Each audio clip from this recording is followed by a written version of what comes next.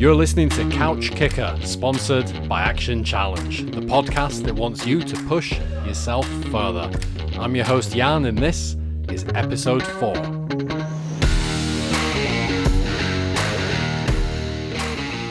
Hello, Couch Kickers. Welcome. Come on in. You're looking great today. It's lovely to see you. I am feeling fantastic today. I've spent the last 3 or 4 weeks, I tell you, being more focused on my own fitness than I think I ever have been. And look, I don't mean in some weird obsessive way. I just mean eating well, being a little bit more active. Like literally the least you could do. I mean, I'm telling you, the bar was set pretty low for that anyway. You know, I didn't use my time in lockdown well for a start. I remember you probably saw this at the start of lockdown. There was a load of people saying, you know, if you don't come out of this having learned a new skill, you've wasted your time. So I did use that time, and I learned how to make sausage rolls. And I got good at it, don't get me wrong. You know, I was knocking out artisanal sausage rolls, the kind you see in gastropubs for about $5. But sausage rolls, not really helpful when it comes to staying in shape. I put on half a stone. So I've spent the last few weeks trying to undo that, and you know what? It's been a lot easier to find that motivation than I thought it would be.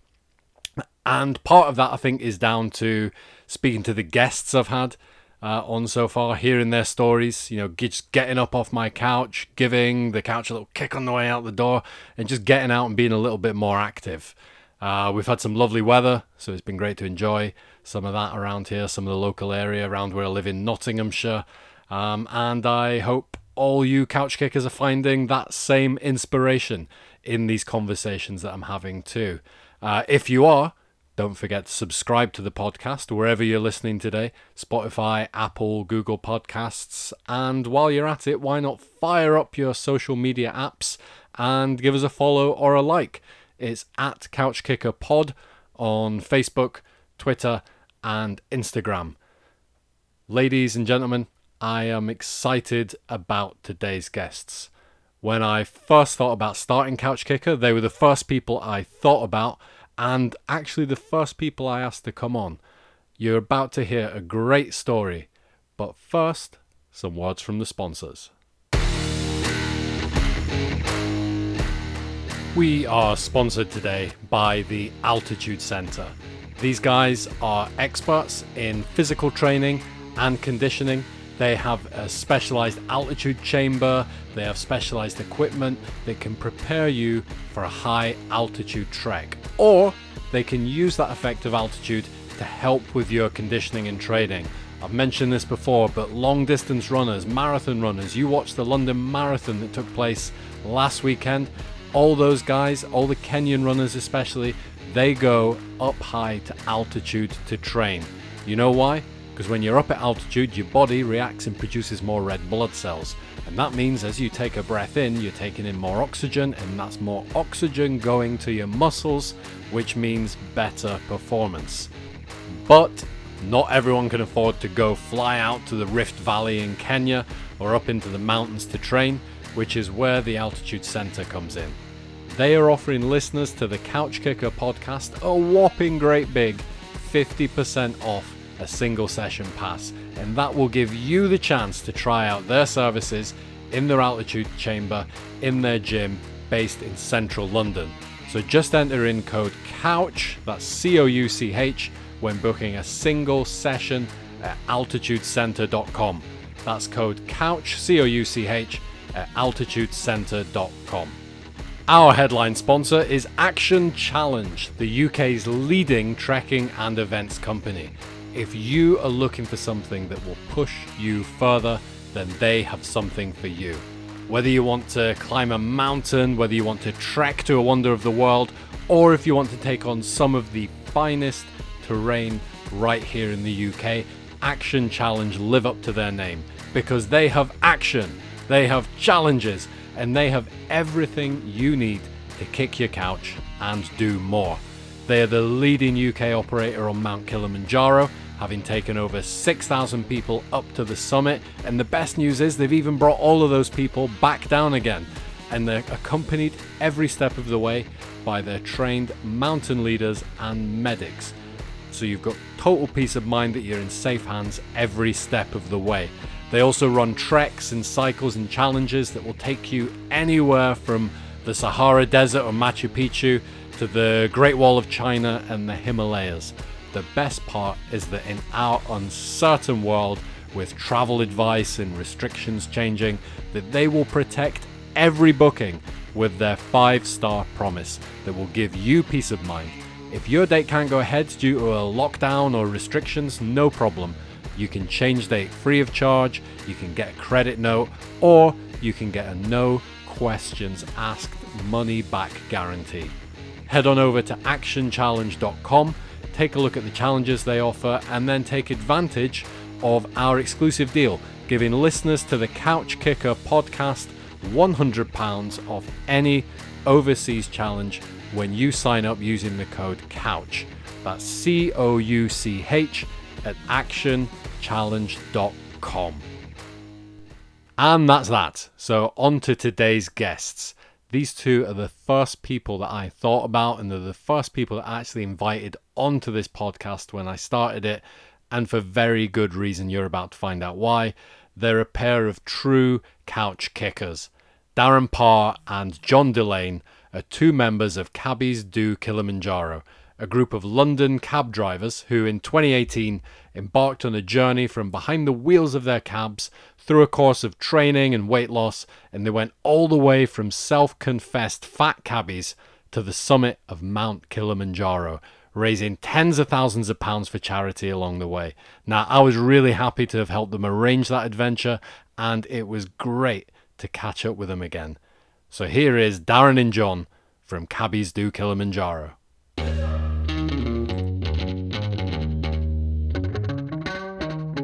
So I am here with John and Darren from Cabbies Do Kili. Thanks for joining us, guys. How are you doing? Yeah, all good, thanks. Nice to be back. Yeah, it's good to be back, yeah. Lovely stuff. So I last saw you two guys in, it was last year, wasn't it, at Heathrow, just as you were heading out to Kili. Yeah. Yeah, it certainly was. We was fired up and ready to get all excited. In the pub. Yeah. So do you want to tell us a little bit about yourselves, a bit about your backgrounds and how this Cabbies Do Kili project came about? Sure, yeah. My name's Darren Parr. I'm 54 years of age, licensed London taxi driver. I'm very proud of that. I let myself go quite a bit, put loads of weight on, and was looking for an opportunity and something to really motivate me to lose some weight, get fit, and what better thing to do than go and climb Kilimanjaro. That's when we all got together a bit, didn't we? Yeah, I'm John Delane. I'm 56, also a London taxi driver. I was the same as Darren.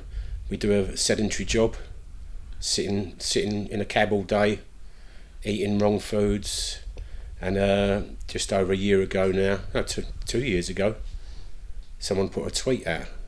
Another taxi driver put a tweet out on Twitter saying, "Does anyone fancy losing loads of weight and climbing Kilimanjaro in a year's time?"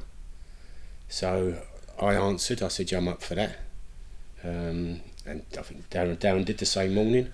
Yeah, and Cabbies Do Kilimanjaro was born. Certainly did. Yeah. And the thing that really sort of made it for us as well was we was raising money for the taxi drivers charity for military vets. So that was an extra sort of, right, we're not only doing it for us, and we can't sort of say no to the training and that now because we've got the money we want to raise for the vets, so that was an extra sort of incentive for us. So that's 3 challenges in one. It's climb a mountain, raise a heap of money for charity, and lose the weight. And also once we went public with it, there was no backing out. Yeah, you guys were really public with it as well. We did, and like cab drivers would have torn us apart if we'd never lived it down if we never went through with it. Well, yeah. The thing is with that, I mean, it went pretty mad pretty quick, to be honest. I mean, everybody just loved the idea, and we did put ourselves up to be shot down, really. I mean, if you see the photos of us, I mean, we were like 20 odd stone. Yeah, tell me a bit about that then. So when you first saw this tweet saying, "Do you want to come together?" Like, what was your daily routine like then, driving the cab? Basically, it was up in the morning early, normally to get in before the traffic. Working all day in the cab, stopping at a cafe, eating bad food, stressed out in traffic, coming home shattered, maybe a couple of beers, some more bad food and bed. Yeah. And same again the next day, maybe 6-7 days a week. No exercise at all. None. None. And None. loads of stress. I mean, the Loads nature of of the job. stress, yeah. Obviously, you'd love to stop every day and have like a tuna salad, but you don't. If you get a job and it's going somewhere and you're in it for a while and another job comes, you dive in the garage or whatever, you grab what you pasty or like some rubbish stuff and a bit of fizzy drink, bosh, and you're away again. Yeah, you just get what's available. So obviously at that time when you saw the tweet, you kind of maybe already sort of realised that, recognised maybe you needed to lose a bit of weight. So were you already looking for something, or did this tweet just come as a bolt out the blue for you? Well, the thing what really tweaked with me is my grandkids. Yeah. You know, I've got 2 lovely grandkids and a lovely daughter, obviously, that's why I've got the grandkids. But yeah, they was sort of coming round, and they're young, you know what I mean. They're sort of 9 and 6. They want to play in the garden, doing stuff like that. And Brain said go, Body said no. You know, I was trying to run around with them, do stuff with them, and I found that I was out of breath. Clothes, I couldn't buy any clothes to fit. I had to go to like Big and Tall to get me clothes and jack 'em up. Yeah. I had to buy all special stuff because nothing fitted me, and I hated it. You know? So you're kind of aware of that. Were you kind of similar? I was similar, yeah, and I was starting to get problems with my knees, and I had been to had scans, and like the consultant had told me that I had early stage like wear and tear arthritis in my knees, and if I didn't lose weight, I was going to need new knees a lot sooner than I should do. Yeah. And it was basically it was going to really impact on my my ability to get around. Yeah. So, and plus I'm the same. I've got two young boys, like 11 or 12 now, 12 and 8. But 2 years ago they were 10 and 6, and I couldn't really. I didn't have the energy. Come the weekend, I didn't want to do anything because I just wanted to lie on the sofa when I was at home. Yeah. Because I was just overweight and just tired from work and no energy at all. And it was to getting me down. It was making me a bit depressed. Nice. So you saw this tweet, you had this idea, you signed up to it. So like in terms of like you starting on that journey, you must have gone out. You said you told all the other cabbies. You must have gone and had a chat with your family for that first time and said, look, this is what I'm going to do. How did they react? Well, I mean, they thought I was crazy because they just thought Kilimanjaro, they thought Everest or something like that. They just thought I was going to die. Do you know what I mean? Yeah. They didn't realise, they just thought it was way out of what I should be doing, because when they were looking at a 20-stone fellow who hasn't done no exercise in years, wanting to climb one of the 7 highest mountains. Yeah, one of the seven summits. Seven summits. Yeah. Highest freestanding mountain in the world. It ticks all the boxes. It ticks all the boxes, but like they were fit. I mean, to be honest, I had just started going to the gym because I had it in my head, and I looked at the tweet in the morning. I went on the cross train, and I thought, I can't do that. That is crazy. I got on the cross train, and when the endorphins started to kick in, I thought, you know what? I fancy that. Yeah. That's a bit. I'm going to do that. And I went home and answered the tweet, and from that second, I knew I was going to go. My mind was made up instantly. On that cross trainer, I was going. Yeah. So that kind of, you started on the fitness journey there, and you guys didn't mess about. You had British military fitness training. You did training walks in the peaks. What was that first training session like when you all got together? Oh my God, I tell you. I mean, like I've already said, it did tick all the boxes for us. But the only thing we were sort of forgetting that we had like 50 years of like eating the wrong food, doing the wrong stuff, not exercising enough. You put a pair of trainers on and a pair of shorts, and you think you're like sort of Superman again. Yeah. But fair play to Be Military Fit. I mean, we only done a half-hour session, and we got a proper slapping. I tell you, we was. I mean, there is a video of it. And there's just like steam coming off at the end. There's just and dripping. None of us can talk. Yeah. It was a bit of a shock to the system, but we needed that. Yeah. Did you ever think after it, like, hang on, what have I signed up for here? Many a time, you know, training for it, I thought like, what am I doing here? Because if you don't train hard enough, then you're not going to do it. But there are times when it's like sort of 5:30, 6 o'clock Sunday morning. You're walking through the woods. It's hammering down the rain, freezing cold. You're the only one in the woods. You know, you're slipping and sliding everywhere, and you're dripping wet and and you thought, what am I doing? But then all the stuff, the reasons why you are doing it, they flow through, you know. And then it's thinking, well, no, I've got to do this. If I don't do this, I ain't gonna do it. And not doing it for I know for me and for John, it was not on the cards. It was, and I don't like to put it this way, but it was Summit or Body Bag who was not going to get up there. You know, if I'd have got to crawl up there, I would have crawled up there, and I know John was the same. Yeah. So, and you were really public about it. Well, you say you had that 3-stage incentive to get there. It was climb the mountain, lose the weight, do it for your family, for that reason. But I think that publicity that you had, because you had like a big publicity machine going. You were on ITV, like London Weekend News. I even saw, I was at a meeting once in central London, and I saw one of you drive past, the cab with all the livery on the side, like Caddy's doing Killy. I was like waving like a lunatic. So like you were really public and out there. So I think that must have kind of just kept you going. Absolutely, yeah. I mean, as I say, when we went public with it, there was no stepping back. Well, not for me and Darren anyway. And we had our cabs and with delivery on. So which would be like basically like it's like a billboard driving around central London all day. So people were noticing it, and people saw us on TV. People were asking in the cab, what's it all about? And our Facebook group, our website, just got more and more people following it, and it just snowballed. And to be honest, Jan, the taxi trade at that time, I mean, we've been under pressure for a little while now with the work situation and the situation with our roads are going in London, and we just seemed to come along at the right moment.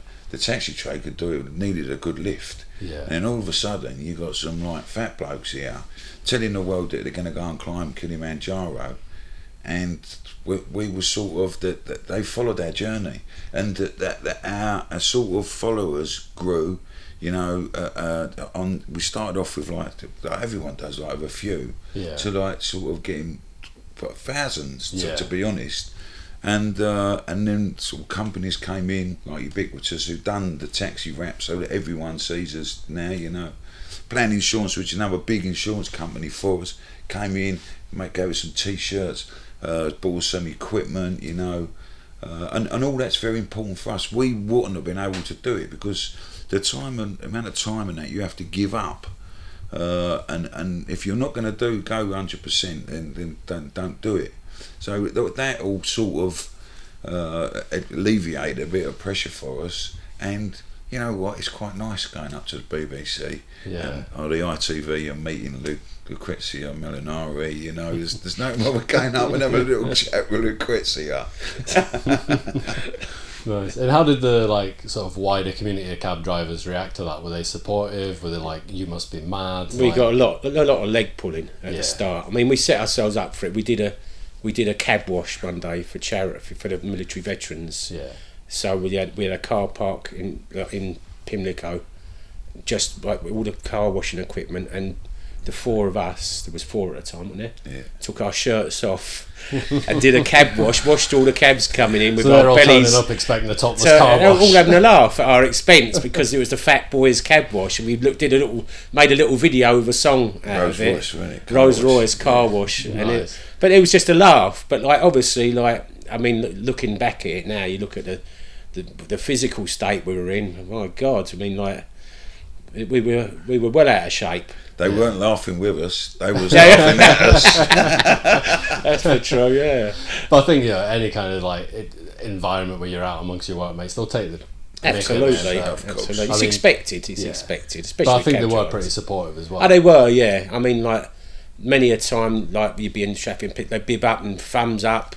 Do you know what I mean? And like people, the cab drivers would pull up and just throw a $5 or a $10 through your window. Do you know what I mean? Like. Nice. There was loads of support. Yeah, in that respect, I couldn't be prouder to be in that trade. You know, they will pull your leg, they will give you a bit of a slap, but they'll put their hand in their pocket, and as you're going out, they'll say, "You do it, boy." Yeah, no, that's nice. Yeah. And you were really public with your training journey as well. You would post like, I think, weekly updates on the weight loss that the team were doing and stuff. So what was your starting point in terms of like weight for both of you? Like Darren, where were you coming from? Well, I was 21.5 stone. 21.5, and John? I was about 20 and a half. 20.5, and where are you now? At this precise, I'm 17 stone. 17. Yeah. I'm 16. 16. And before you went to Killy, I think you were lower. Than Yeah, that. You've yeah. gone down. It's about a stone less. Yeah. Obviously, like we took off the pedal a little bit. Yeah. Well, I think everyone has the Yeah, past yeah. like 6-7 months with this lockdown. It's difficult to kind of keep any sort of momentum. That's right. But you were really public with your training plan. You were kind of out there with it. So you did the Be Military Fit. Yeah. They kind of came in, did some training with you. You went up to the peaks. You went down to Snowdon. So what was that kind of process like? From start to finish. Well, I a few years ago, I'd already been to Uganda and climbed Mount Baker in the mountains. I mean, that's like 15,000 foot. I knew how tough it was going to be, and I know there's no blagging it. There's no idea. You've got to go and do it. So it was sort of me. I was sort of geeing them all up, saying, "Look, right, if we're going to do this, there's no Mickey Mouse Mountain. We really have got to get our head around this and do the training." We all had our own sort of way, which is you've got to do the training so it suits you. I don't think you can put training in a box and saying you've got to do this. No, absolutely not. You've got to know what you're doing. You've got to know where you got to be, and you've got to go and give it everything. And you got to tailor that training to you. So we all sort of done our little thing, and it was. I wanted everyone to come on a journey with us. Because we everyone knows everyone, but everyone then knows a cabbie who's doing this and that, and it sort of went on like that. And it was great to have encouragement, a bit of banter from the public, and watching us and seeing us like going and doing. When we got to the top of Kinder Scout, all dripping in sweat, all the coats open, again steam going, all dying for a drink and all that. But sort of them thinking, "But you know what? Them lads like 3 months ago, there's no way they'd have done that. Fair play to them." And then we went on and we done Snowdon at night. Because when you summit Killy, you do it at 12 o'clock at night. And Snowdon's no Mickey Mouse Mountain. Anyone who goes and think they're going to have a stroll up Snowdon, that's quite a tough one, Yeah. And that's the other thing, is respecting what you're going to go and do. Yeah, if you're going to go and do any of these Scarford Pike, Ben Nevis, respect where you're going, because and the weather can change, wear the right stuff. That's what I try to drum into these. Don't buy rubbish gear. One of the things, if you're climbing Killy or doing anything extreme, if you're cold and someone come up to you with a pink fluffy jacket and said to you, "If you put this on, you're going to be warm and comfortable," you wouldn't care. Yeah. You'd put that jacket on and go and keep going on. And so that was my sort of message to these: get fit enough, be ready, get good gear, and then enjoy it as much as you can. Yeah, it's function, not fashion. Exactly. Yeah. With me, I'd never done anything like it before. So when Darren said that, I listened. When he said to me, "Believe me, it's going to be so hard," I listened and I went mad for the training. I was doing Be Military Fit three times a week. I was getting up in the morning at 4 o'clock in the morning. Before I went to work, I was going doing an hour in the gym. Wow. So I was doing training 6 days a week.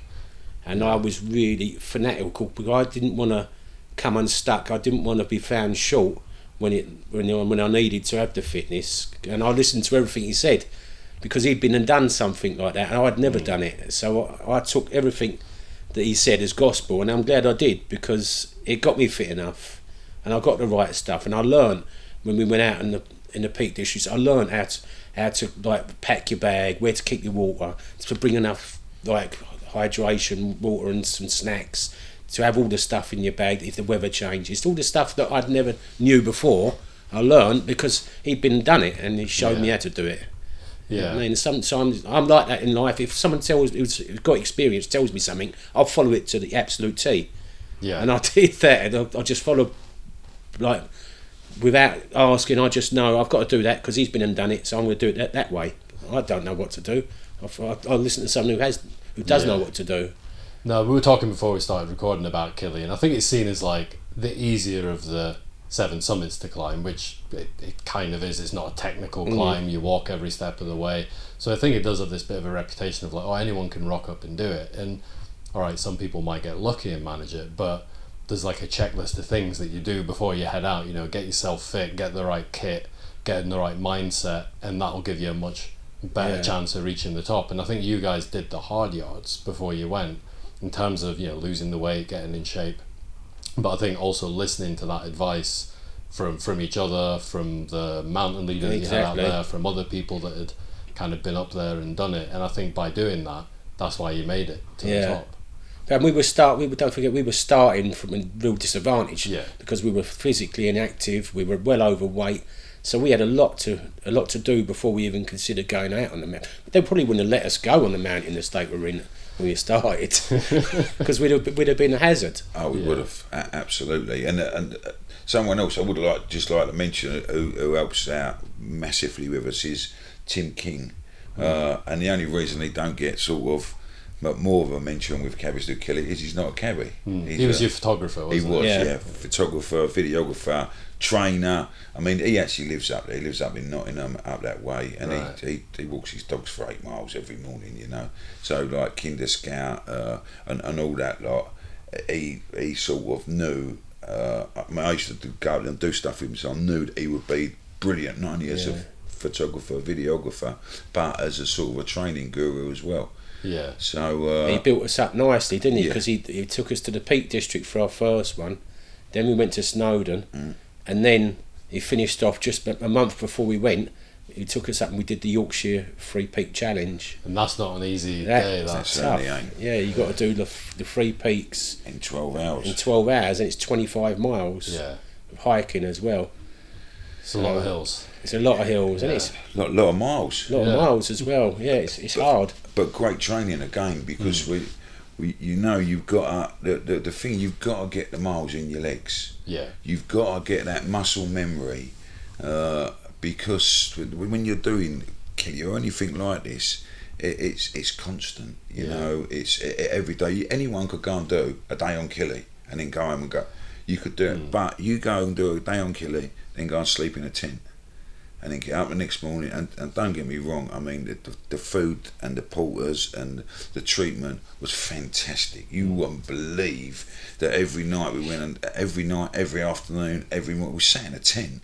There was flowers on the table. Yeah. You know, they come over with stuff. Well, they baked a cake at one point. It was at like about 5,000 metres. They baked a cake. God knows how they done it. Yeah. You know, but we even got chips, didn't we? Like one of it. Yeah. At 4,500 metres up, they'd come out with chips. Fair play and respect to the reporters and guides, because without them, you wouldn't be doing that. Yeah. No, I mean, I've climbed Killy. The food always surprises me. Incredible. You eat really well. So I think we're kind of onto the climb itself, so we'll kind of talk about that. So tell me what it was like. You get off the plane in Tanzania. In fact, actually, there's one thing I want to mention. You guys was stopped by the press, weren't you, when you first landed? Yeah, we looked out the window as we landed, and there was, like, you could see a party of dignitaries and cameras. Yeah. And Darren said, "Look at who's that?" I said, "I think they're for us." Half joking. Yeah, well, it was I said, "No, honestly, I think they're for us." And as we got off, everyone turned right, and we were shepherded left off the plane, so we didn't have to go through customs or nothing. We were just taken over and introduced to all these top dignitaries from the Tanzanian Tourist Board, and we had dancers. The Maasai warriors were dancing for us. We had to join straight in, dancing with them. We were being filmed, interviewed by the TV channel over there. It was amazing. They really had bought into Cabbies Do Kilimanjaro. Wow. And they were waiting for us, and they treated us like we were some sort of royalty. It was incredible. They did. They actually, for some reason, they did really take to the London cabbies, and everywhere we went, it was the cabbies, you know. But no, it was special. we was treated like rock stars, really, and we're just like 3 London cabbies. We couldn't believe it. Yeah, well, that London cab's iconic around the world. That's what it is. Yeah, we don't realise. It's only when you go abroad you realise. Yeah, We take it for granted over here, but like people abroad, they do. They look at the London cab, and it's Britain as far as they're concerned. Red phone box, Yeah, red exactly. post box, black cab. Exactly, That's Exactly. the Yeah. kind of classic. So you land, you get off the plane, you're signing autographs, you're doing your interview, and then you get on the bus, you transfer to the hotel. Did you catch your first glimpse of the mountain then? No, we never did. We So you hit it underneath the clouds. That's a really poignant moment. That is, because we had a few beers at the airport, obviously. So we've gone on a flight, got off, treated like rock stars, and then we get back on the coach with everyone else. Yeah. And we was brought back down to earth. Bosh. Yeah. You know, we ain't nothing special. You know, the mountain is as high for us as it is for them. We still got to go and do it. And for me, it was feet straight back down on the floor. And then all of a sudden, hang on, we're in Tanzania, we're driving through Tanzania, experiencing, and I recommend Tanzania. I love Tanzania. Yeah. I really do. Just driving through, seeing the colours. The people are so resourceful there. They don't chuck nothing away. You know, they'll make a cart, they'll chuck a bed away, and it'll be a wheelbarrow the next day. Yeah. You know, they're just so resourceful, and we found that the people were so friendly and nice. It was. I love Tanzania. Yeah, me too. Yeah. It's just brilliant, fantastic. As I'm talking about it now, it's sort of giving me goose pimples thinking back on it. Yeah. And I mean that. Do you know what I mean? It was such an experience going there that. Yeah, you get off that plane, you're on the bus, and you're driving along. You can just see everybody going about their lives outside the window. It's just one long road. That's right, all the way exactly. down to the hotel, and you're just kind of seeing just daily life. Market stalls and that, they're selling everything. Everyone's on it's hustle and bustle, but everyone seems to be smiling and happy. Children are chasing after the bus. People throwing sweets out the window and they're laughing. It's just an amazing. It's so different. Yeah. To go there, and like, especially if you've never been to Africa before, which I hadn't. Yeah. To go there and like be thrown in like that, it was just like eye opening. Yeah, and that is, like you say, you kind of back down to earth after that interview. So you're to the hotel, you sit down, you have your dinner. Like, when does it start feeling real? When do you start thinking? Well, for me, the great analogy for me, it was for going and doing what we're doing, for as hard as we've worked, it was like how I imagined a professional footballer feels the night before a cup final. You know, when you're going to go and do something special, you know you've done everything you can. Actually, butterflies. I actually had, like, my stomach was turning over. We're going to do this. Have we done enough? Have we bought everything? You are doing that, and then you go and have your kit check.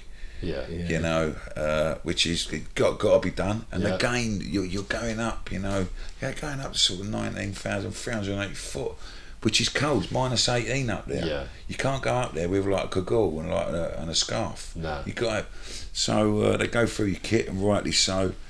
And then I think, you know, people have bought like flashy coats with big names on them, and the guy's going, "That ain't no good." Yeah. We're going here, and they go, "No, they said that in the shop." No, it's no good. You either get a proper coat, or you won't be going. Yeah. Finish. And then all of a sudden, again,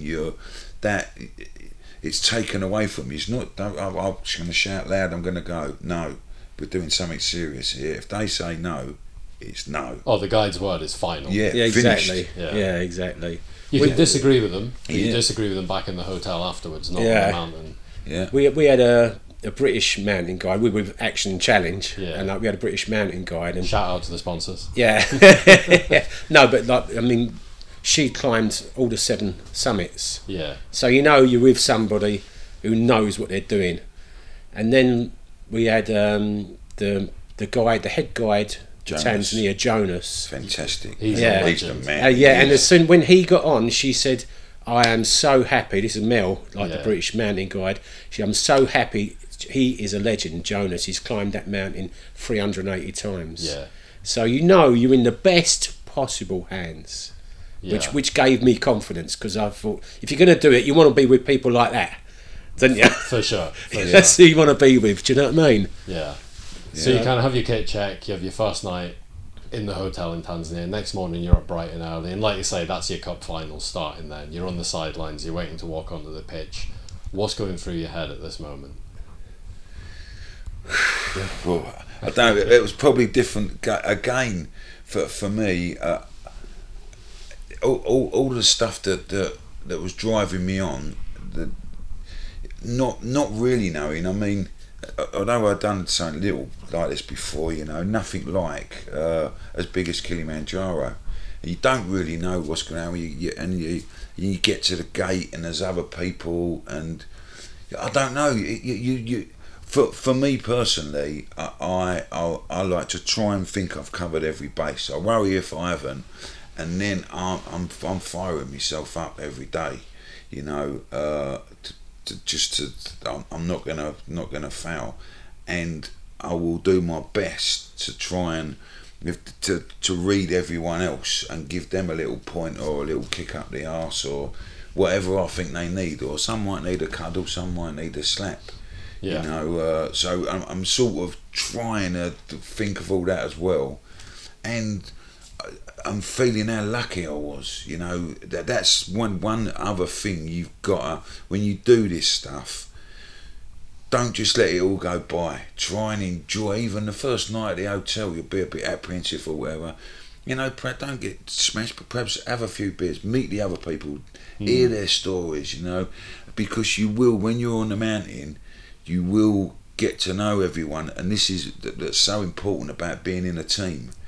Yeah, if you're going to do it on your own or whatever, at some point you will need, whether it be a word, whether it need a pat, whether it need to borrow a drop of water or a chocolate bar, you will interact with other people, and that's what makes it extra special. That little hearing that story, it's just exciting. I was so excited. Night before Christmas. So excited. My eyes were like saucers, like just looking at everything, taking everything in, seeing when they were weighing your holdalls and that, and putting them on the roof of the. It was just like, it was just unreal. And the porters, like, we were on the way to the gate, we were in a minibus with Jonas and Mel. And a van load of porters came past, singing and whistling. They were squeezed in. There must have been 30 of them in this little minibus, and they were shouting out the window. I thought, what is that? And they were our guides. Wow! And then they were shouting out to the commander, who was Jonas. Yeah. They were giving him his salute or whatever. But I thought it was a lot going to a football match or something. Do you know the noise they were making? Yeah. They were just full of life. Do you know what I mean? And that's the thing a lot of people don't realise about Killy, the amount of local support that's involved in that. I think it's like 3 local crew for every 1 client that's going up. So did you kind of get to know that crew? You obviously knew Jonas, but did you get to know any of the other porters? They were brilliant. We're still in touch with them now, some of them on Facebook. Nice. Do you know what I mean? Like they were just fantastic. I mean, you couldn't never do it without them. No. Did they teach you the Kilimanjaro song? Yeah. I'm not going to sing it now. No, I'm not going to ask you. No, it's a weird one. Everyone, they like sing people into camp, and then when you're kind of coming off the mountain, you think, "What's this song?" And day 1, you're like, "I don't recognise that." And then by the 6th day, as you're coming off the mountain, everyone's joining in. Yeah, but in the mornings, sometimes when you're tired and you've been up there and you're at altitude and you've got a hard day ahead, and everyone's really sort of it's very quiet, and they'll start a song going. And they'll boost everyone's energy levels and get you ready for the day ahead. And it's like psyching you up before you go out on the pitch. You can't help it. You come out your tent with a cup of tea and a biscuit, you end up where you should be sort of like plodding and thinking, I've got another day of this. You ended up sort of having a little jig round with her. Yeah. Gets the heart rate up. Yes, exactly. No, it's good. It's good to get everyone going as well in the morning. I think it's brilliant. Now, so you mentioned the kit that you need is 18 degrees at the top. Obviously, your first day walking on the mountain, it's not 18 degrees. You're going in through the jungle. So what was that like? Was it what you were expecting that first day? Do you know what? The first few minutes was on the. I thought, oh my God, it's tough already. The first 5 minutes, I was out of breath because I don't know if you're at a bit of altitude already and you're immediately going up. And I thought, we got 6-7 days of this. Yeah. I thought I'm breathing heavy, and you were the same, weren't you? I was exactly the same. I was and again you're thinking like, because you think like, well, I've done all this training, I'm going to be all right, and then like we're 2 hours into it, and I'm thinking, if this is the first day, but the thing is, I don't know whether they're geeing you up or whatever, but they say, oh, no, the first day it's all right, yeah, no, it's pretty. We're all sort of like, I don't know how to say it, we was like smashed up pretty early. Thinking, oh no, like what? But yeah, you just do it, and it's great. But you're in sort of jungle, like canopy terrain there. It's pretty hot and humid. You're feeling your feet a little bit. And that, I still loved even that, you know. Yeah.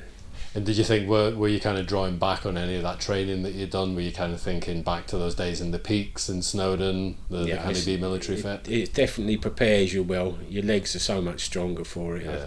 Do you know what I mean? It was worth every minute of that training, because you need the strength in your legs to get through it. Yeah. So you're going through the jungle. Have you seen the mountain at all at this point since you've been in Tanzania? No. We I think by the end of the first day, the start of the second day, we caught sight of Meru. Right. That's like the fourth highest mountain in Africa. Yeah. The second highest in Tanzania. Isn't it? Yeah. It's close to. They call it Kilimanjaro's little sister. Yeah. So that's it. Yeah. So you'd seen Meru, but you still hadn't seen Kilian. Not the summit. How far into the trek was it till you caught your first glimpse? Because sometimes it's just covered by clouds. It's covered by clouds. Yeah, Yeah. it was a bit of cloud cover. Well, we took the Lemosho route. Yeah. So we was climbing up a thing called the Elephant Spine. Right. Which is a pretty tough climb. It was a pretty tough day. Hard day that, yeah. And I think it was more or less when we got to the top of Yeah, it's about the third day, wasn't it? Yeah. Something like that, about the third day. And we just sort of like, but it's, I don't, you've been, but the feeling when you first see it, for me, it's a little bit shocking. Yeah. You know, it's a little, takes your breath away, but you know, my God, and it still seemed quite far away. Yeah, I mean, my experience was landing at the airport and on the bus on the way to the hotel, like just seeing it above. So there was clouds, and then the peak was above the clouds. You never see the peak? But yeah, the peak was kind of poking out you through saw the it? clouds, so it looked ridiculously high. I'm glad we And were then- spared that. Yeah, and then didn't see it for a few more days, and then it was when we came out the rainforest. We kind Yeah. of just came out the trees, and then there was no clouds, and it was just there, and it was closer, but it still seemed, like you say, like miles away. Yeah. So you've got like, what was it, 6 days up to the top, isn't it, on the Lemosho route? And you kind of go through the rainforest, and you come out of there, and you're on this sort of like alpine Plateau. heath like plateau. You've got to kind of change your clothes, amend your kit. So how are you kind of coping with these kind of changing terrains and weathers and temperatures? Yeah, well, I found we were doing okay, really. I mean, we had all the stuff with us. We were well prepared kit wise. So obviously it started to get a bit cooler. We had the zip off like trousers, so you could just zip them back up, and you had your legs back instead of having the shorts, and you'd have a light fleece on instead of just a t-shirt. And gradually, as you go up, it just gets colder, basically. It gets colder and harder. You start feeling the altitude a little bit. When did you first feel the altitude? Well, for me, I think it's about 3.5 days in. About 3.5 days in. Was it because I think it's day 3 you go up to like the lava tower. That's it. And It's then from back about down there. It was just before the lava yeah. tower. Then for me, I was obviously there's triggers that you see. There's things you look for, and my urine was too dark, so I obviously know. So the doctor was with us. He sort of said, "Right, try and sort of like you got to drink more, you got to rehydrate more, and all that." So I did. I tried to sort of catch up with rehydrating, and as we were walking, we was about an hour away from the lava tower. It just all come over me. The altitude, I just felt really not that well, and then I started projectile vomiting everywhere, and it was all just quiet. I didn't sort of make a big fuss about it. It was like, and everyone was sort of like, bleeding hell, like what's happening? And they again, one of the guys just pulled out like some sort of soft thing so I could sit on. They just sort of ushered everyone off. the doc come over, sort of checked me over, and like we were talking about earlier when I said to you, like when you think you're in charge and you're going to do this and that, they took the others on, and they give me a Diamox, started me on that, sorted me out, said you got to watch things and all that, and then so they said right, come and then right, we're going to go off. I hadn't seen where the others had gone, so now I'm thinking that's it. I've got altitude sickness, they're taking me down. So I started going, oh, hang on a minute, I ain't going down, don't start. You'll never take me alive. I just said, no, you're all right. So I said, look, I'll tell you now, don't start taking me down, I'm not going down. And in the end, the doc said, listen to me now. He said, you'll go where I tell you to go. He said, I'm telling you to go that way now. He said, I suggest you shut your mouth, concentrate on your walking, right, and we're not going down, we're going to the tent. He said, and we'll have another reassess at the tent. Yeah. So then that was me. Told. Yeah, told. And then I knew, put back in your plate. And then I knew from then onwards, sort of, that's it. It's not, I've got to listen. And I really have got to sort of do more of what they say. Yeah, I wasn't too bad with the altitude. I noticed it, I was getting pain in my temples, like pressure. And then I was getting a headache. And the only way it really affected me was it like in the morning, or when we came back, we had to sort our kit out, and I was sat in the tent, and I was there for about half an hour. I realised I couldn't work out what I had to do. I was disorientated, and I just couldn't do anything. Everyone was sitting down for dinner, and I was still in the tent because I couldn't work out what I had to do. I had to unpack, what pack. I was sitting there thinking, and my head was all cloudy, and I was disorientated. Yeah, and that's how it affected me. Somebody once described altitude to me as like having drunk 10 pints. Yeah, without the benefit of having drunk 10 pints. Basically, it was like that, and I just couldn't do anything. I couldn't organise myself. Yeah, I think it's quite common, especially on that day where you go up to altitude and back down, because you kind of hit it pretty hard, but you almost want to react like you did, with that nausea, with the headaches, because that means your body's reacting to the altitude. So you go up to altitude, your body gets a shock, you come back down to a lower altitude. When you're sleeping that night, you're adapting, you're acclimatizing, so the next day you're just that little bit stronger, you're ready to go up a bit higher over the next few days. I remember the first time I went up, there was a guy similar to you, got up to Lava Tower, spewed everywhere, and he was like, oh, I've raised all this money for charity, I've told everyone I'm coming, I'm gonna have to go down. Exactly the same thing. The leader was like, no, listen, it's a good thing you're reacting like this, because it means your body's recognising your altitude and it's getting you ready for the summit. He went, he slept in it, he woke up the next day. He was the first one to hit the summit in our group. He pretty much ran all the way to the top because his metabolism was reacting faster than everybody else's. Yeah. So it's not the end of the world then when you start getting that reaction. It's just how your body copes with it after that. The danger is if you're being sick, you can get dehydrated, and that can make altitude worse. So taking the Diamox like you did, that helps offset the symptoms. You can take like rehydration sachets, and it's just about getting your body ready. Kili's a quick climb. You go up to high altitude really fast. Compared to something like say Everest Base Camp, where you get to a lower altitude, but you do it over 9 days. Yeah. With Kili, you're getting to the top in 5-6 days and going up to nearly 6 kilometers vertically up. So it's a real fast shock to the system. Yeah.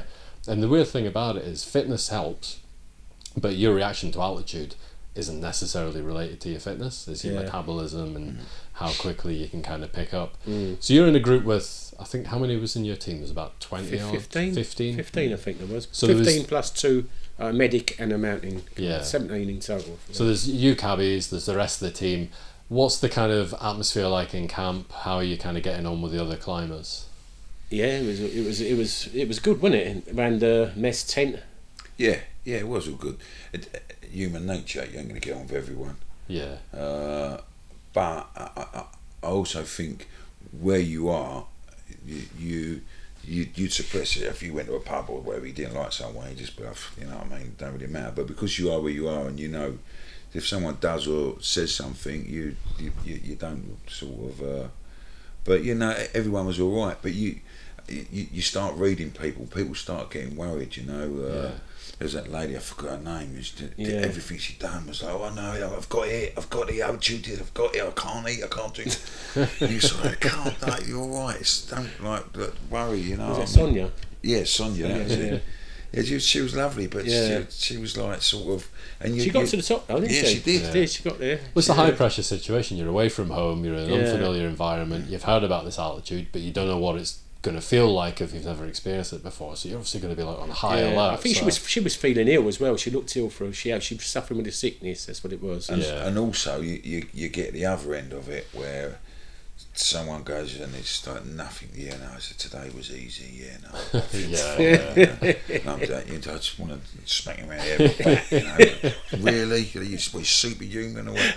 And that you have to suppress that. You know, because if you're finding it that hard, you want everyone to find it that hard. It's just how it is life. Yeah, everyone's coming in from a different level. Yeah. So you must have got to know the team pretty well. One of my best memories of like any time on that mountain is like those evenings in the mess tent. You sat around, you're having dinner. They keep bringing bowls of food out, and that's like your downtime. You know, you maybe watch the sunset, just having a bit of a chat. Well, you're all in it together, aren't you? And I mean, basically, like you get there's men and women on there, and you're all going using the same toilets, and then do you know what I mean? You're on a mountain. You've all got stomach problems, so like you get to know each other really well, and there's no airs and graces. You can't have airs and graces up there because you're living like basically primitively, aren't you? Because you're on a mountain, and then you've got to, I don't want to go into the toilet situation, but anyone who's been in that scenario will know what I mean. Yeah. You know No, what I mean everyone's the same. It's a great leveler. It's a leveler. Everyone's exactly. in the same position. Exactly. That first day on the trail, you have somebody who like needs to go to the loo, and they'll be embarrassed or quietly like slip off behind a tree or a rock. By like day 3 or 4, everyone's like, "I'm just going for a slash behind this rock." You know? That's right. Yeah, exactly. And it's whether it's male or female, there's no difference between us. After a couple of days, everyone's just in the same situation, tough, hard situation. You know what I mean? And you just get on with it, don't you? It strips everything back as well, because all you've got to worry about every day is, like you said, Darren, you get up, you put your bag on your back, you walk for like 6-7 hours, then you eat, you sleep, then you get up the next day and do the same again, and that's your day. That's all you've got to think about. Yeah, there is. And another thing, in the mess tent every night, the further you go on, the less you actually see of everyone, as in what they put on. Like the first sort of night, you're all sitting in a pair of shorts and a t-shirt, and like as you're going at the end, it's just like eyes looking out, and then the thing just have a drink, because it does. It gets so bleeding cold as you're going. People are wearing their summit jackets and everything, like so. So what kind of temperatures? Because it can vary. Like the higher you get, it can be like sort of around 0 degrees on the top, where it can be like say like -18, -20. Well, we very nearly didn't go. We didn't know. I mean, I've got to say, all the footage and all that is on our website, CabbagetoKilimanjaro.com, and there's actually footage of us doing it. But the night before we summit, the tent is caving in. Wow! And there's wind. The things are bending on the side. Now we don't know. As far as we know, we're up high and it's pretty windy. But the guys Mel and Jonas are in the tent, deciding whether or not we're going to summit or not. God knows what would have happened if they'd have said, "Look, it's too windy," because it was bad enough on Snowdon. I was doing me nut on Snowdon when they wanted that summit. So God knows. But we're just sort of in the tent, and when you talk about the night before the cup final, that was really like the night before the cup final. They send you going out to bed. What is it, about 8 o'clock? About 8 o'clock, and then they're going to get you up again at 11. So go and have a few hours sleep. They say, really. With the tent flapping about in the wind. The noise of the wind. You've got everything out in your bag, testing, make sure you've got it. Is my water going to freeze? Is my phone going to freeze? Am I going to be alright? Have I got the right socks on? Are they going to rub? Have I got the right face? Everything's well, this is me, and I'm saying everyone. This was going through in my mind. Is everyone else alright? Are they going to do it? And then you're waiting for that. It's probably not the right phrase, but you're waiting for that knock on the tent. Or that call, right? Come on, and then that's it. But for me, it was that whole year, all sort of went all into one moment. Where this is it. This is, we are stepping out at Wembley. No, we're going to do it now. And I just thought, is it always like this up here? Is it always this? Because to me, it sounded like something on Everest. Do you know, with the wind howling and that? thought, is this what it's always like? Well, I think that time of year you went, there was unseasonably like cold Yeah. temperatures and high winds there. I think there was a day last summer 2019 where they actually shut all the high camps because the weather was so bad. Oh, really? They just said no one's going up. So there was a whole day when no one summited Killy. So like it was just unusual that time of year. Yeah, I mean, it was It quite... was freezing, wasn't it? It focused the mind on what was ahead. I mean, there was no... I had never had any sleep before we went because I just couldn't. I was thinking, we got to go out in this. You know what I mean? And the other thing they say is like you don't it's best not to really look up or look down. Yeah. What's the first thing you're gonna do? You're gonna, but I understand now. I've done it. I understand why they say it because you get a stiff neck. Yeah. It is so bleating steep. You're sort of like, and obviously you're losing your balance. You're up at altitude. You're a little bit wobbly. You've got a rucksack on. It's sort of like I've only got. But yeah, all that falls into place when you're doing it. But the other incredible thing what I loved was going up and down the mountain. We talked about the choirs and the singing and the songs. But as you do sort of look up, it was like a Space Invader game because it was pitch black. It's like dark, but you can see like little sort of light worms of like groups that's obviously left off before you and that, zigzagging up to the top. sort of like worming up, you know. And then all of a sudden you'll get like a crescendo of sound come down, come down, and all you want it, and then it sort of go, and it's the weirdest thing. Yeah. You know, well, you got to go there and experience it. I was disorientated again with the altitude going up, and I was looking up, seeing the lights, and for some reason, I thought we were all climbing up to go into a nightclub. That's what was going through my head. Do you know what I mean? It was so weird. Yeah, looking down at your feet like, oh, I've got my boots on, they're not going to let me in with these shoes. There's things scurrying about, but you're not, there's nothing living out there. But you think there's something. Yeah, I was seeing things run across the front, like I was probably hallucinating. I thought I saw rats running in front of me. I tell you, first time I climbed, it was snowy all the way up to the top, and I had my head torch on. And you know, you have these walking poles with a spike on the bottom, and have like a round collar. Yeah. So when people are stabbing them in, it's like leaving a hole and then the circle. Well, I started seeing like little smiley faces with all them, but then every now and then, every now and then I'd see one that was like an angry face. So I'd just like stab it with my walking pole. Not today. It's not just me. It's quite normal then to be like hallucinating. I've heard of people seeing spiders. I've heard of all sorts. Yeah, but that summit night is tough because you set off at midnight. It's pitch black. You can't see the top. Once you leave camp, you can't see how far you've come. And like you say, you can just see this zigzag of all the other groups ahead of you that head torches, because everyone goes single file and you walk at such a slow pace as well, right? It's like 1 foot, next foot, 1 foot, and the guides are shouting pole. I thought I couldn't go any faster than this anyway. The way I felt, I couldn't go any faster. Oh, you feel like Lewis Hamilton, like when you're going up, like it feels like you're going fast. But like every step's difficult, isn't it? Yeah, every step's hard. So you've got this kind of about 6-7 hours just trekking in the dark. You're stopping for breaks. What do you think? Are you talking to each other much? Kind of encouraging each other? We do sort of turn around, but where it was so cold, we had like stuff on our mouth, so and it's sort of a bit windy still, so you can't really hear. So we just sort of looking around and a nod. Yeah. But you can tell so much just from someone's eyes, you know. Yeah. And about 2.5 hours into the summit, we got the sort of message came up to us that Brian was turning back. Yeah, Brian was the third member of the cabbies group.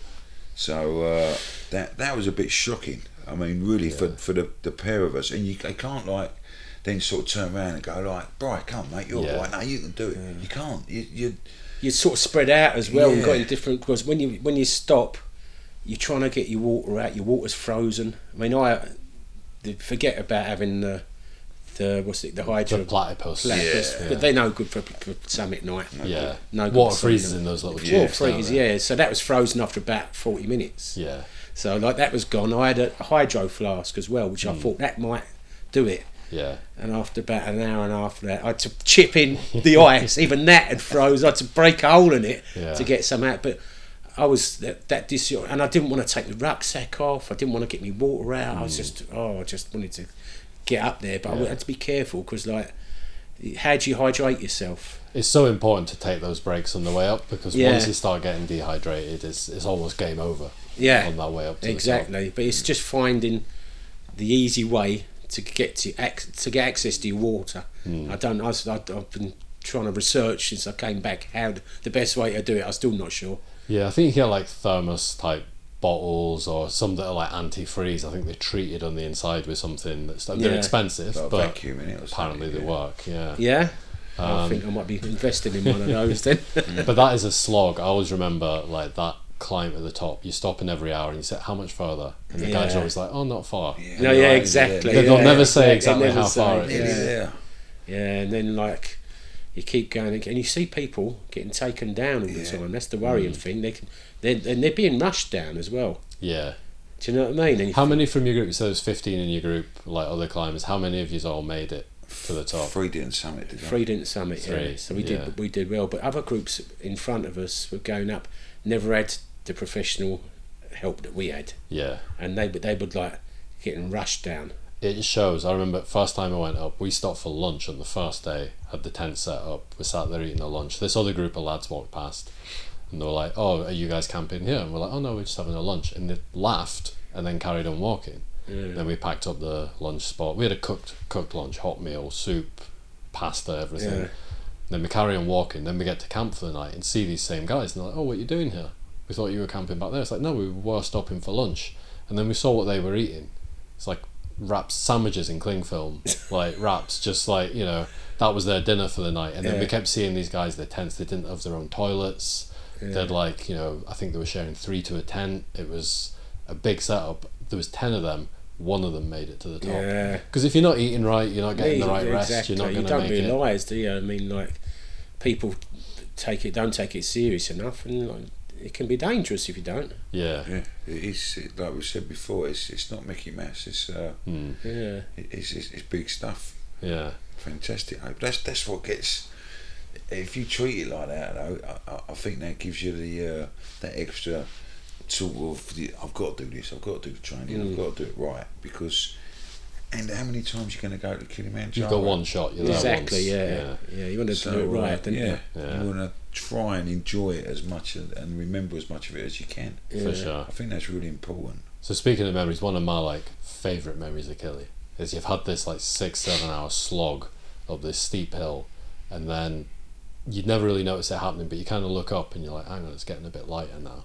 And the sun starts to come up. Yeah. Like, what was that like for you guys? Fantastic. I mean, like you look out and I still think it reminded me of like being in heaven or something, because you can see out and you just see the curve of the earth and you see the sun coming up. I've never seen anything like that. And the nearest though, it's like you're on an aeroplane. It's that high. Yeah. You look out the window and the sun comes up when you're flying at night, and there's something like that. But you're on your legs. You've actually got there from your own steam. You haven't gone up there in a plane. You've walked up that high. Yeah. It's quite Surreal. surreal. Yeah, it's really what the world is. Yeah. I remember getting up to near that point just before Stella Point. It just the steepness just eases off a bit, and thinking, oh, there can't be much more now. And like you say, that from being pitch black, the sky, there's just a little tinge of light there, and it's thinking, well, surely we can't. We've been walking for hours. We can't be out. And I looked round and I looked at John. Because to be honest with you, I was battered. I was finished. I was thinking, like, I ain't gonna do this. And I looked, and all I could see was his eyes. Like I said earlier, you can tell a lot from his eyes. And I looked at his eyes. You know, that sort of panic-stricken, like, don't say nothing negative now. We ain't gonna do this. So then I looked at him, and I was thinking, he's smashed up as well. Yeah. So we might as well just keep going here. So then we just turned around, and then probably about half hour from them, we were at Stella Point. Yeah. So Stella Point's like the rim of the crater. Yeah. To the top. So we gets there, and sort of everyone's like blah blah blah, and saying that this ain't it. This ain't the peak. This is just Stella Point, and they give us a cup of ginger tea. Yeah.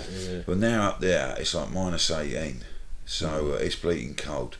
So time you sort of, because there's no getting too ways about. We was bashed. We was absolutely duffed up, and So we get to have summit mitts off, you know, getting them off. They'll give us this cup of ginger tea.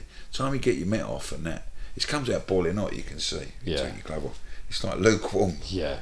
But they say it helps you, and if they say it helps you, I'm going to drink it. So we've drunk it. Now Tim wants to take photographs of us and all that, but they're sending people down. People like having a little bit of a wobble up and leaning up against Finn. There's people sitting on the floor. So Tim was, have you photographed? I said, no, it's a bit stronger than this, I've got to tell you. No, we're going to go on, Tim. We're not going to have our photograph here. Like, God, come on. So, no, sod the fight. Let's just keep going. So that's what we've done. Yeah. Just dragged our knuckles. I just couldn't believe how We it looked seems. like I mean, because to Uhuru Point, like Uhuru Peak, from there, it's not really up, is it? It's just along. It flattens out. It's like you've got to go. It's like going to the end of a cliff or something, isn't it? And it just seems to take so long, that last bit. Could you see the summit when you're going along there? Because there's like a sign at the top, isn't there? It's like a motorway sign but made out of wood. Yeah. That's there. And if I've done Killy, and when you can see that sign in the distance, you walk, you look up. Doesn't get any closer. You walk, you look up, and it doesn't get any closer. Exactly. Yeah, but all you can see was the people going out there, and like. But it just, as you say, it just seems to go. And every step is difficult. Like every step feels like a mile. Yeah. You know what I mean? You've really got to dig deep. Yeah. I mean, you know you're close at that point. Yeah. As well. You almost get a second wind. The sun comes up, it flattens out. You kind of find this sort of reserve. Yeah, that's right. On. Yeah. You've got the glacier on the left as well, and a big drop off. You can start seeing, because it's getting lighter now, you can sort of start seeing more of Arusha and Tanzania, and you can see a few lights, and you can see the town. Yeah, exactly. Yeah. But that glacier is something to see. It is. You can't really describe because there's just so much to see, and then if you look in the distance, you can see the curvature of the earth. Yeah. Now that is mental. That is to see the curvature of the earth. To say to someone, not in a plane. That's the weirdest thing, isn't it? And I kept thinking, I think it's myself. I've actually walked up this high. To be as high that I can see the curvature of the earth and the ozone layer. Yeah. Do you know what I mean? I've actually walked up to this. And that's height. the beauty of getting somewhere like that, is the only way you're going to get that is with your own 2 feet. Exactly. You can't take a ski lift up there. There's no like taxi. It's not like Snowdon where you can take the train to the top. You've got to walk every step of the way. Yeah. So you kind of walk around that kind of last stretch. You see the summit sign. You look up. You're there. Tell me about that. What's that like? Well, like it was. There's a lot of people around the sign. Obviously, all having their photos taken. Yeah. I mean, we got there like I was just. For me, I was just so exhausted that I was just. I don't know. I was glad to get there, but I was just wanted to get down. I wanted to get down, and I thought, how am I going to get down now? Because you're only halfway at that point. Exactly, you've got to come down, and I thought, I'm so tired. How am I going to get off this mountain now? You know what I mean? I think Darren was a bit more enthusiastic about the summit, wasn't you? Well, I don't know about enthusiastic. I was absolutely battered, and the thing is, I was like a pressure cooker, where I built myself up, there's no way I'm going to get, and all of a sudden I've got there. It's sort of everything. It's sort of a release. Yeah. And if you remember all the reasons why you got there, you know, the sacrifices not only you made, but your wife, your family, the things your grandkids have said to you. Yeah. All the encouragement that everyone would give us. For me, it was just like a pressure cooker, and we get there, and Tim's doing the videoing, and before we got there, I thought, you got to think of something poignant to say, Dale, when you're up there. And I was going to say, one small step for man, one giant leap for cab drivers, and Tim says, right, Darren, he said, we're standing up, he said, on the roof of Africa. He said, tell the people how you feel. And I got me hood up, and it's freezing cold, and all this emotion just come out of me, and I just I said, I'm battered. Like I've never been battered before. Yeah, which is probably great for the first bad Mars bar or something like significant like that, but it really weren't. He should have put some music to it, really, shouldn't he? Yeah, but it's just raw how it was. It's funny now, but it is how I felt. I was absolutely smashed. I'd give everything. Yeah. I don't even think about going down there. It didn't even cross my mind. I just, as far as I was concerned, I'd fulfilled everything that we'd promised to do. We hadn't let anybody down. We'd done our goal. We'd got there, and we'd give everything getting there.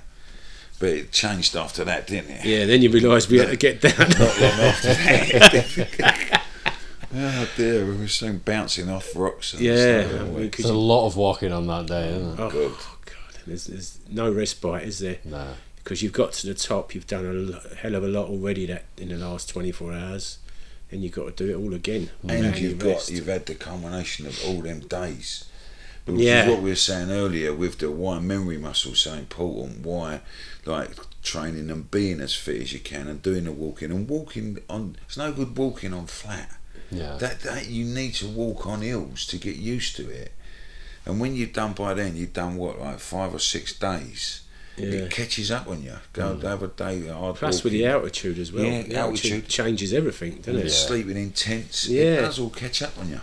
Absolutely. Yeah. So you're on the home straight at that point. I remember that night after the summit, just falling in I don't even remember getting in the tent. I don't even remember falling asleep. What, from when you came down? Yeah. Yeah.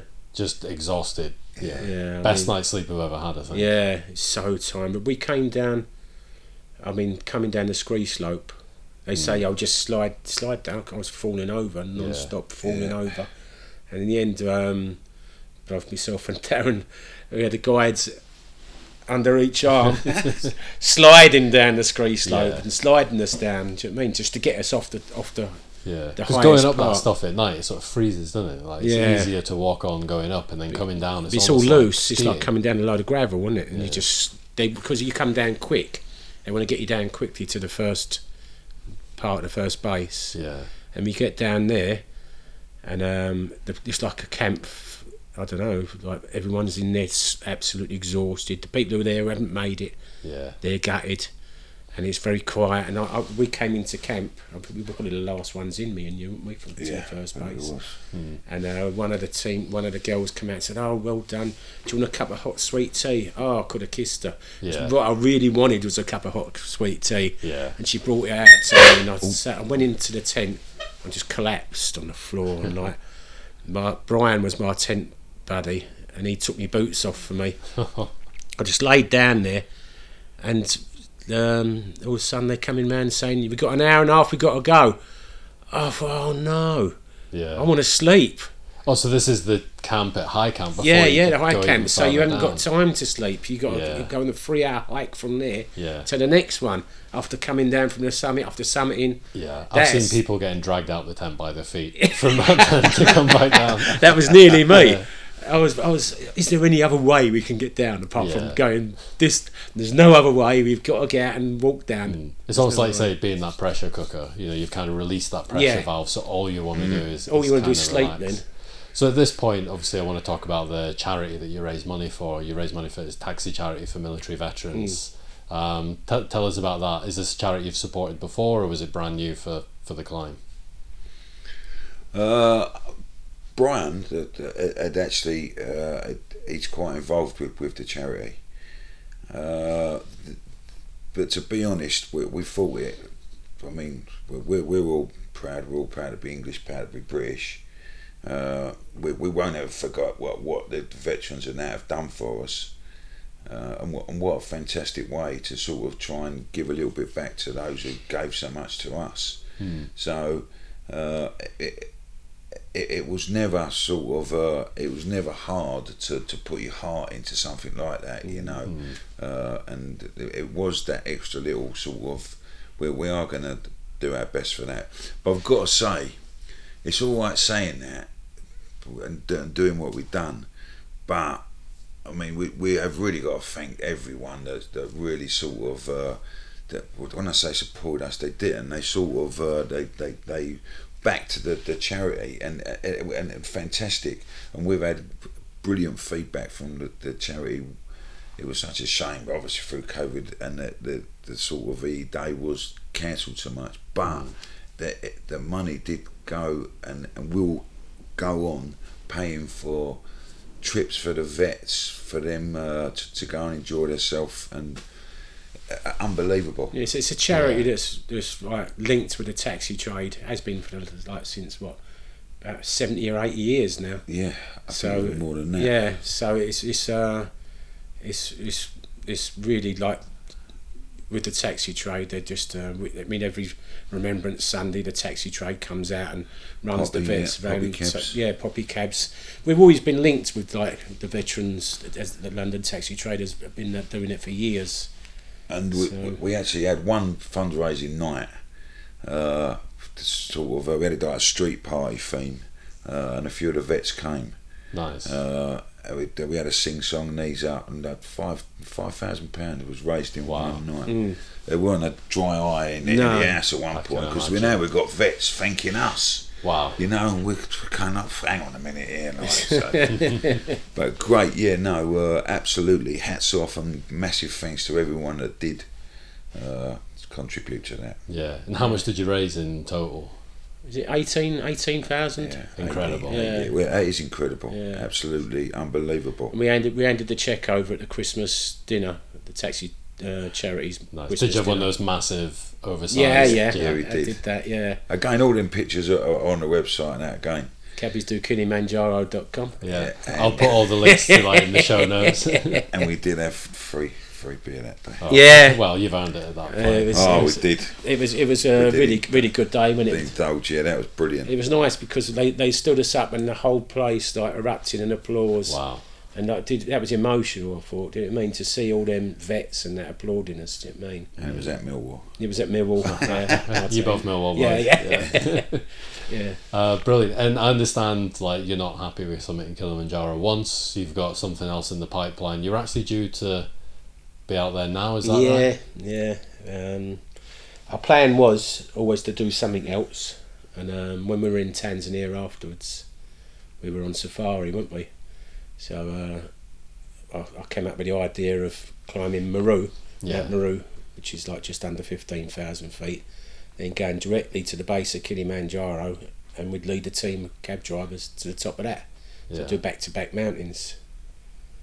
So so I mean the other thing, we love Tanzania. We was fortunate enough for them to make us official Goodwill ambassadors, which is an official title. Wow. Which is that they had a gala dinner for us at the end, which was brilliant.